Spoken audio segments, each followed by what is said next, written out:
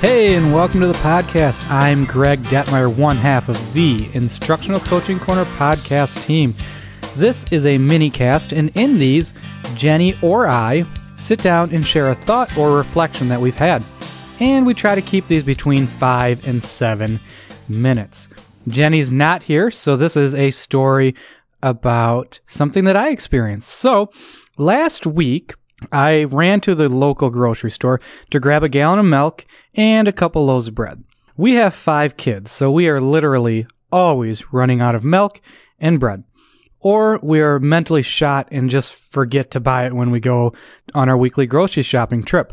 However, it's not really the story. So I am at the grocery store and I paid for my milk and my bread, and a teenage boy bags it up and hands the 2 things to me. And when handing me the milk, it was kind of awkward because he had his fingers in the handle of the milk, and I was trying to get mine in there too to grab that so I could leave the store. And eventually we made the handoff, and I was on my way off to my car.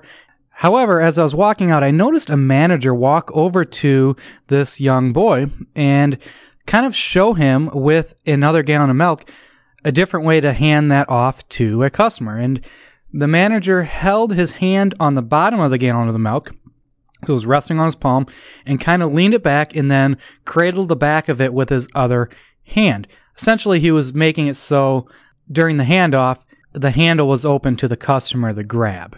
Kind of got thinking about this, like, why would he do that? What's the big deal about that? The more I thought about it, the first thing that popped in my head was that this particular grocery store really prides itself in taking care of its customers, even to the point where they take the groceries out of your cart and then they take your cart to the car and load them up, where they want you touching groceries as little as possible. It really occurred to me that they were trying to make it easier for me as a customer to grab that milk and be on my way.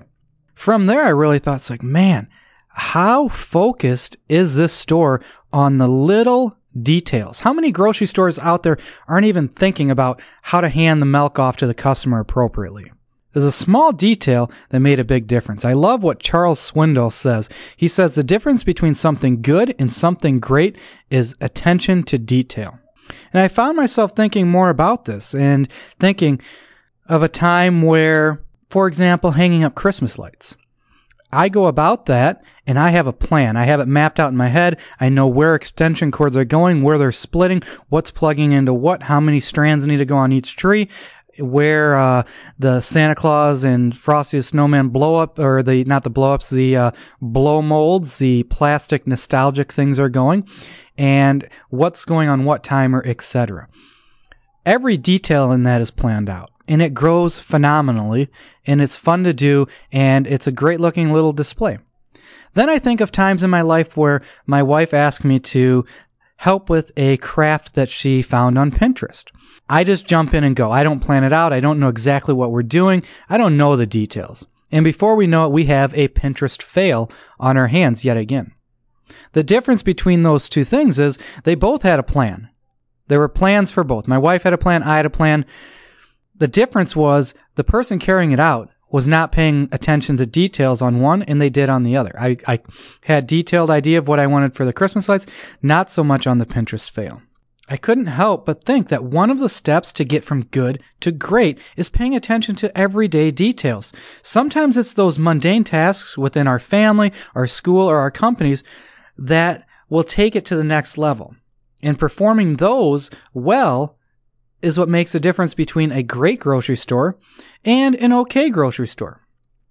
So as we kind of wrap up, how would your family, school, company, etc. look if you focused on small details and set out to perform those tasks better?